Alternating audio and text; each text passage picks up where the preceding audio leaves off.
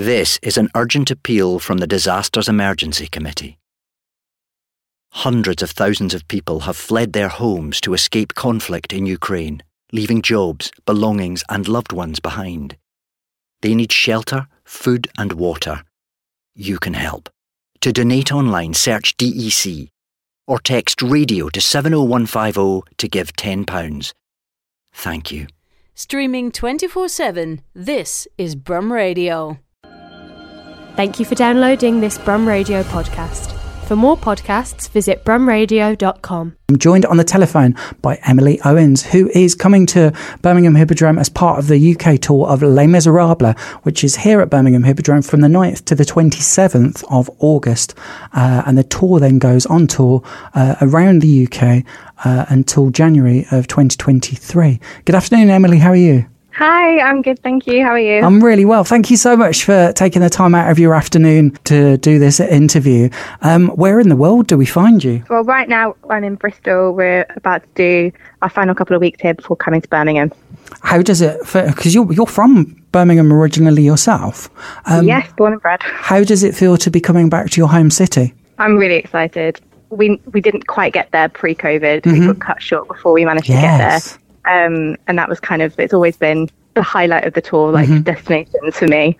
So I'm really glad that we got to reschedule it and go back this summer. It's also where I first saw the show. So I'm really excited. That's a bit of a full circle moment as well for you then. Yeah, definitely. I first saw it when I was 3 years old. Wow. Sat on the sound desk at the Hippodrome. Nice, that's brilliant. Nudging my dad to keep him awake because he'd been playing the show the night before. So really excited to come. And your father, you come from a very musical family. I saw that your father is a musical director and that your mother sang opera. Yeah. Do you, in other industries, people might not necessarily think about talent going through the generations, but obviously being musically talented, people consider it sometimes to be in the genes as well as having to work hard to show that talent. Do you think that musical talent does run through people's veins like that? Yes and no. I mean, like with my family, me, my sister and my mum and dad, there was no escaping. We all play lots of instruments and sing and stuff. But then we've got so many people in the cast and within the industry that I've met that were they've got parents who are doctors and teachers and do so many other jobs, and they just really loved singing and so became theatrical and stuff. So I think there's always a love of the arts. I think that there's that, what's the word? That like the passion theme for it. Is there's always that within families. They'll always have family that will take them to theatre and stuff. Yeah. Whether they don't have musical parents. But I'm lucky that we just grew up like the little Von Trapps in Birmingham. That's brilliant. And have you performed on the Hippodrome stage yourself? Do you remember ever having done that, or were you at other theatres around the city? I haven't done the Hippodrome, I don't think. But I was a member of the Young Rep. So I did a lot of stuff with the Birmingham Rep and at the Old Rep as well. Wow. I performed at the Crescent. I did summer schools at the Alex. So I'll probably be able to tick them all off now. Once I get to the that's brilliant. And the Rep itself, the main stage at the Rep is actually quite a big stage itself. Was it really fun to be part of that Rep family?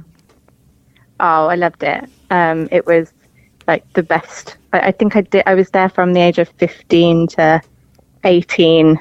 I ended up doing work experience with the Rep, and I volunteered to do their little kids Saturday school stuff before I went and did my drama in the afternoon.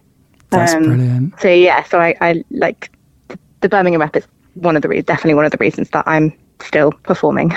So I'm going to ask you a question that I haven't prepped you for, but I am going to throw you into this question. When you're going around other theatres around the UK, and you don't have to say a Birmingham one, I'm not going to pressure you to include one of the Birmingham ones. What's been your favourite theatre to visit so far, excluding the Birmingham ones? Oh, we haven't been to Birmingham yet, so I'm going to exclude it. I loved Cardiff. Cardiff is fantastic. It's this beautiful new modern building. It wasn't too hot. Basically, all of the old ones are lovely to like perform in, and the auditorium is stunning, but they're always so hot. Yes. Yeah, they have no aircon backstage.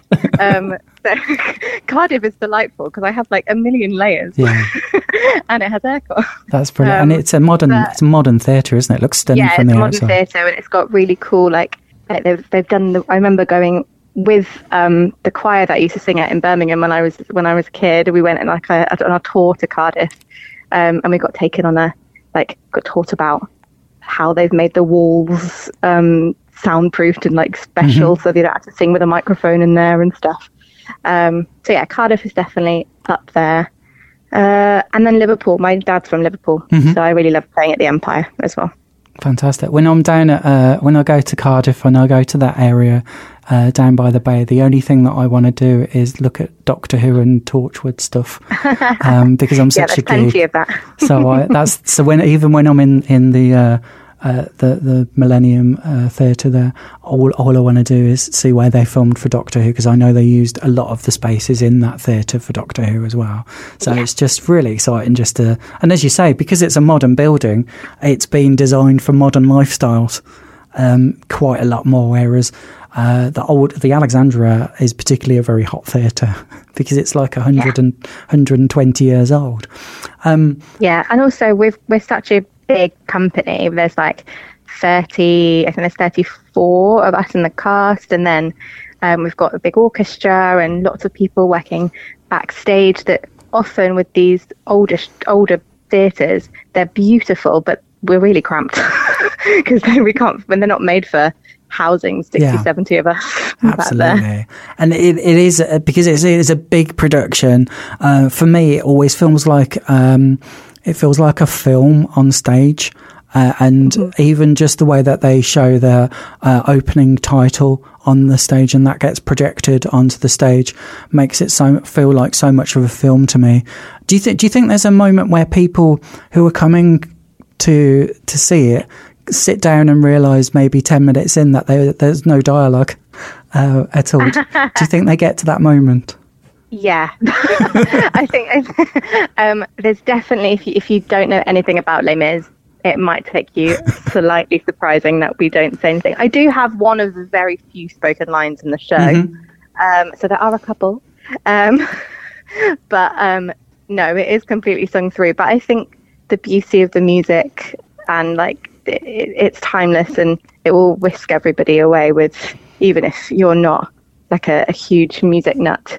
I think you'll find tunes and melodies that will be like little earworms, and you'll be going out humming the show. The only time I've ever had that surprise of discovering that there was no spoken dialogue or very little was I went and saw Evita, and I was 10 minutes in and I was listening to music, and then I suddenly realised that no one had spoken at all, and I thought I should really have listened to these lyrics a little bit more, but I was fully prepared for it with Les Mis. But I know that some people do go to it and they do have that little bit of a shock watching it, where they suddenly realize, and it's a big long show as well. But a lot of shows could afford to maybe, I always say this as a reviewer, a lot of shows could always afford to maybe take 5 or 10 minutes out. But Les Mis is storytelling after storytelling after storytelling. So there isn't really anything you could take from it, I don't think.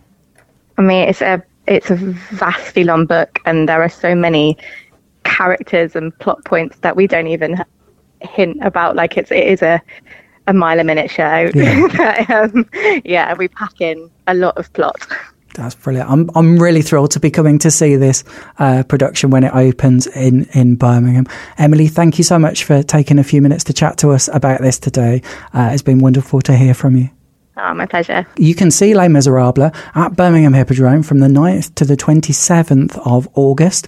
As I said before, it's on tour until the 14th of January 2023. That's the current tour that's listed. You can go to lesmis.com and find out more. Or if you want to buy a ticket for Birmingham Hippodrome, I think there might be a couple of tickets left.